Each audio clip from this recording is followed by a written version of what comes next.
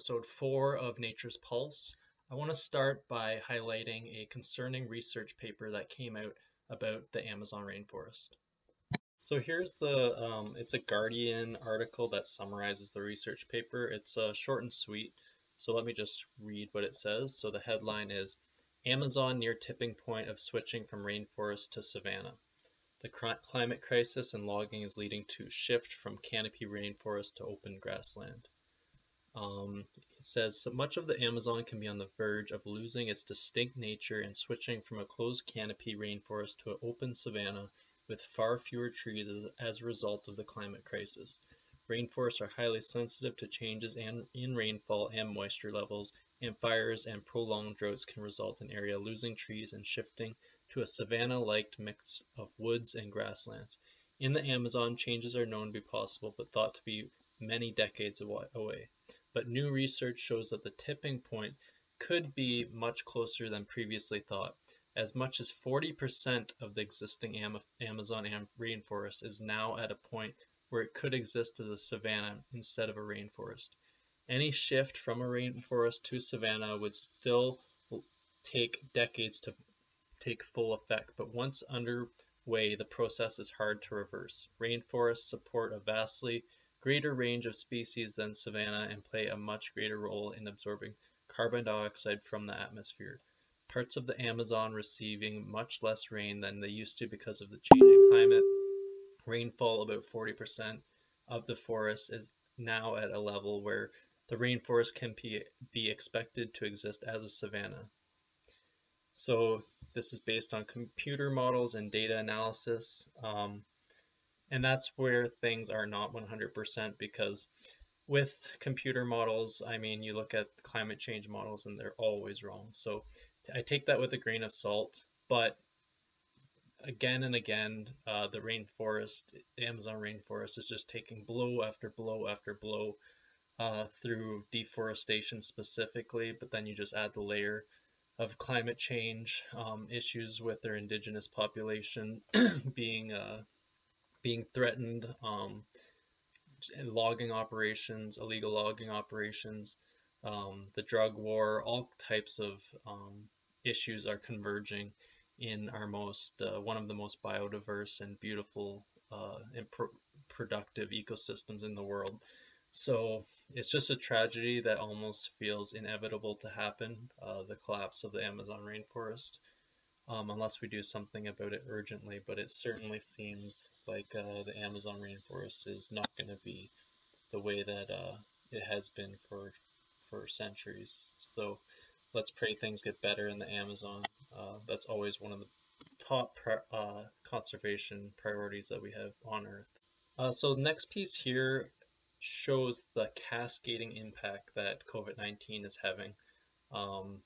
So essentially, this article talks about the impacts of African employment and how that has led to poaching. So the summary is that COVID caused over 30 million Africans that benefited directly from the tourism industry to lose their livelihood overnight. And a quote from one of the park rangers in Kenya says, "What this means is that the bad guys are wanting to recruit these people into poaching. We've seen a surge in poaching, not because they're bad people, but because they have lost their livelihood." And this is just shows how the economy and ecology or conservation is so intertwined. When the environment goes bad, the economy often gets thrown with it. Bad air, bad water, any of that can really disrupt the stability of an economy. But it goes the opposite way too, now that the economy has been disrupted so significantly by COVID-19. It's having many downstream impacts on conservation as people get increasingly desperate.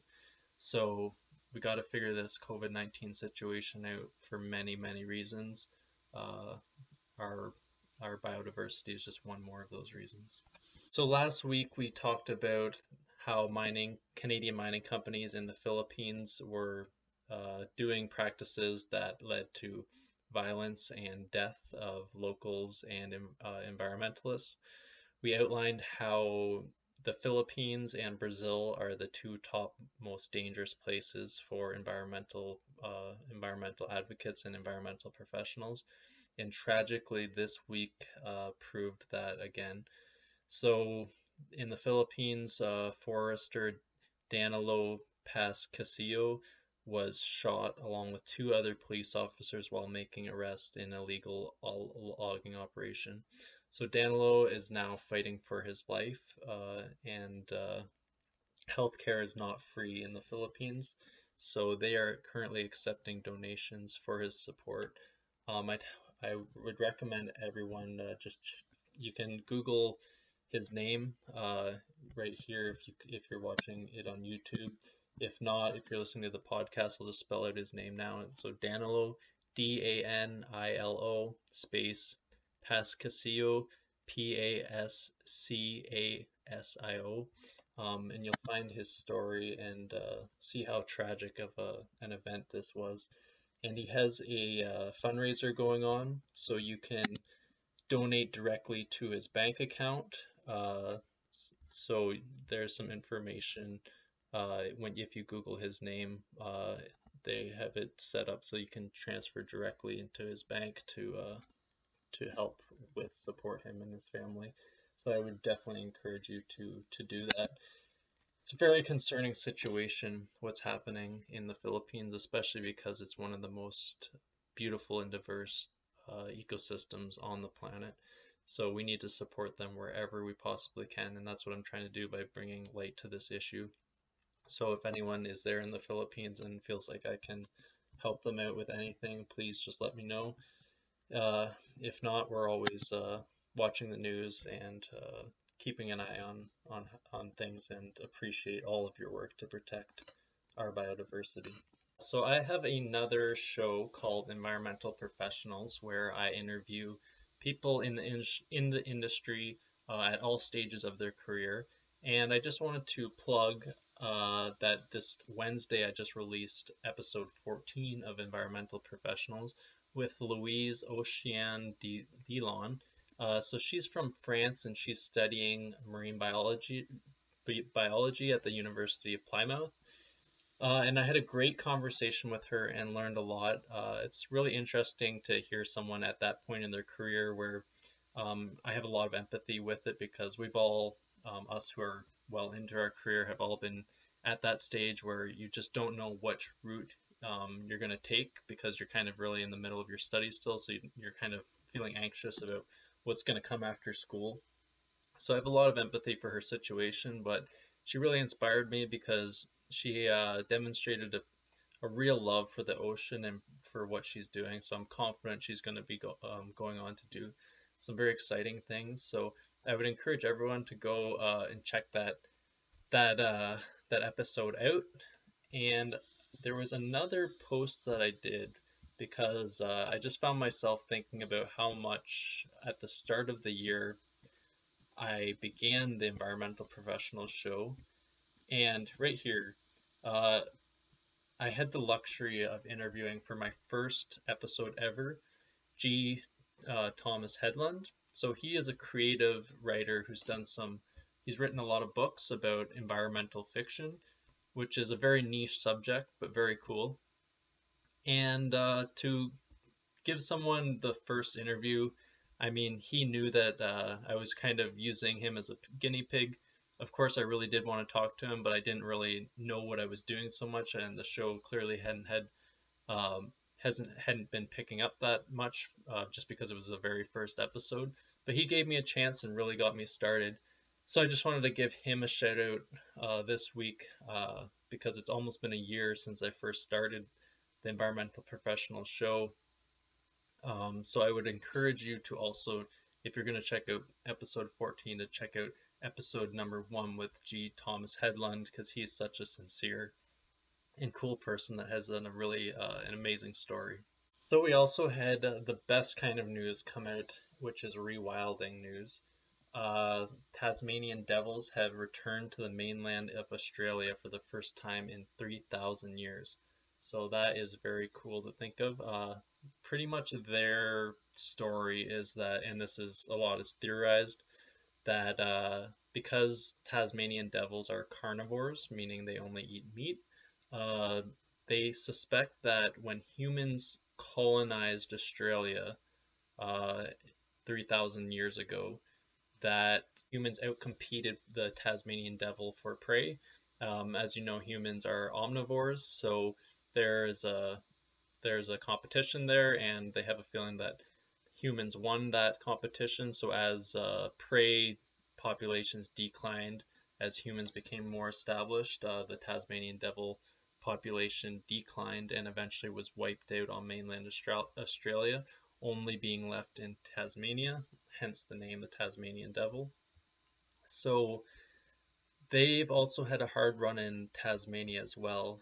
They were hit with a disease, something about their nose, which only left them to 25,000 being existing in the wild. So there's more to this article than just a complete good news story, though.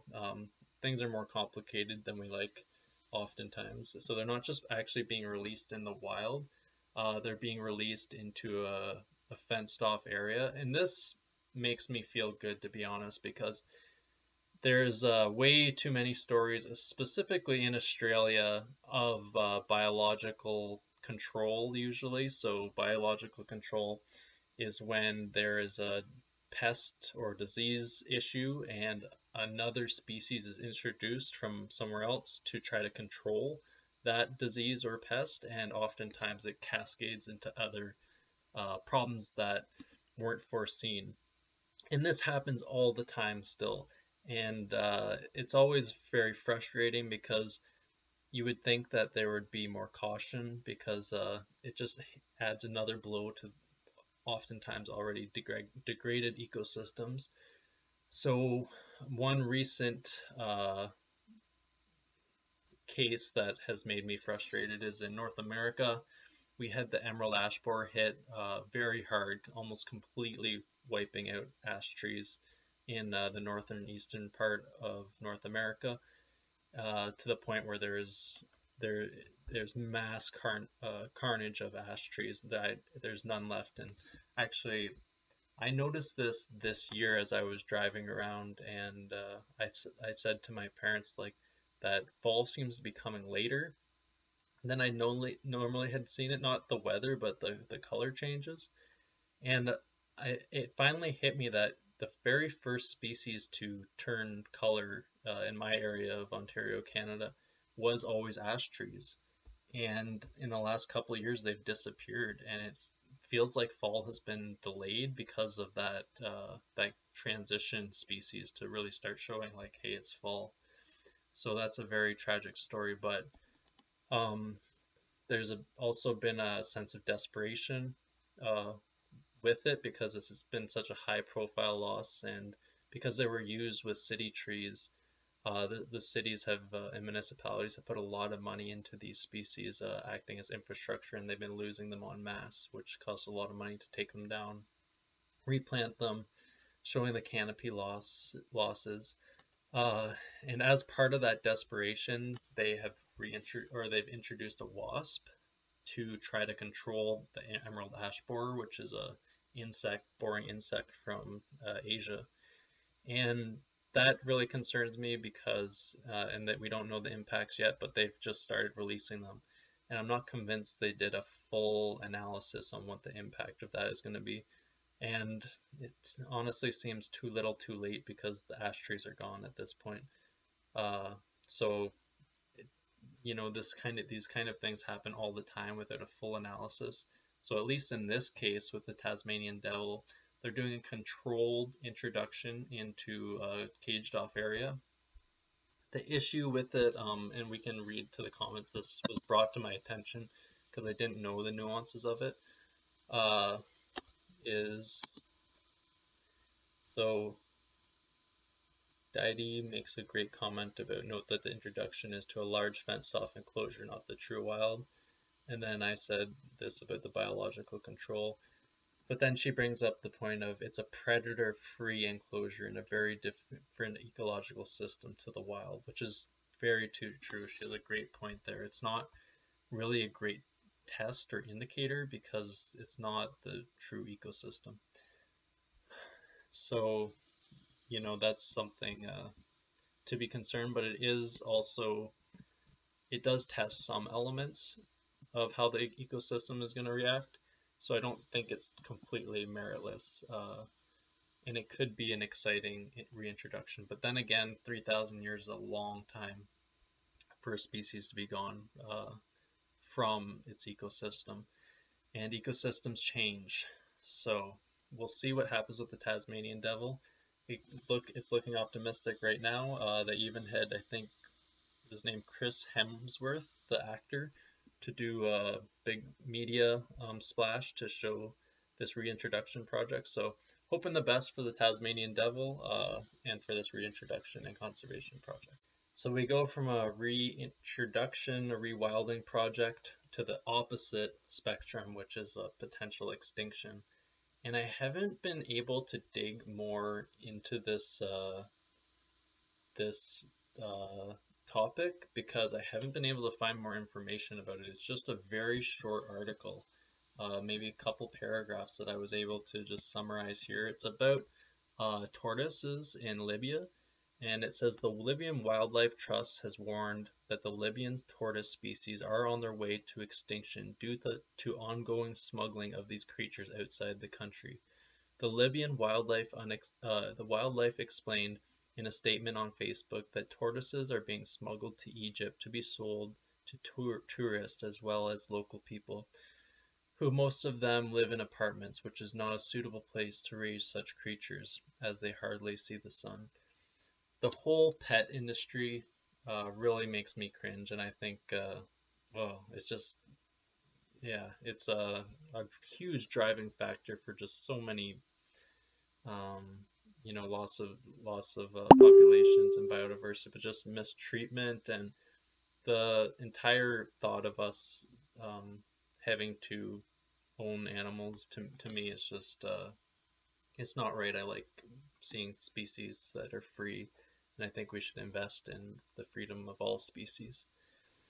But yeah, if you know where to get more information about this, I'd like to know specifically how bad their populations are being threatened and what work is being done about it, if anything, because certainly Libya is in turmoil politically, and these types of conservation projects could be quite urgent. So it doesn't say anything is being done about it, but and there was also a similar article, just a couple paragraphs about their acacia trees.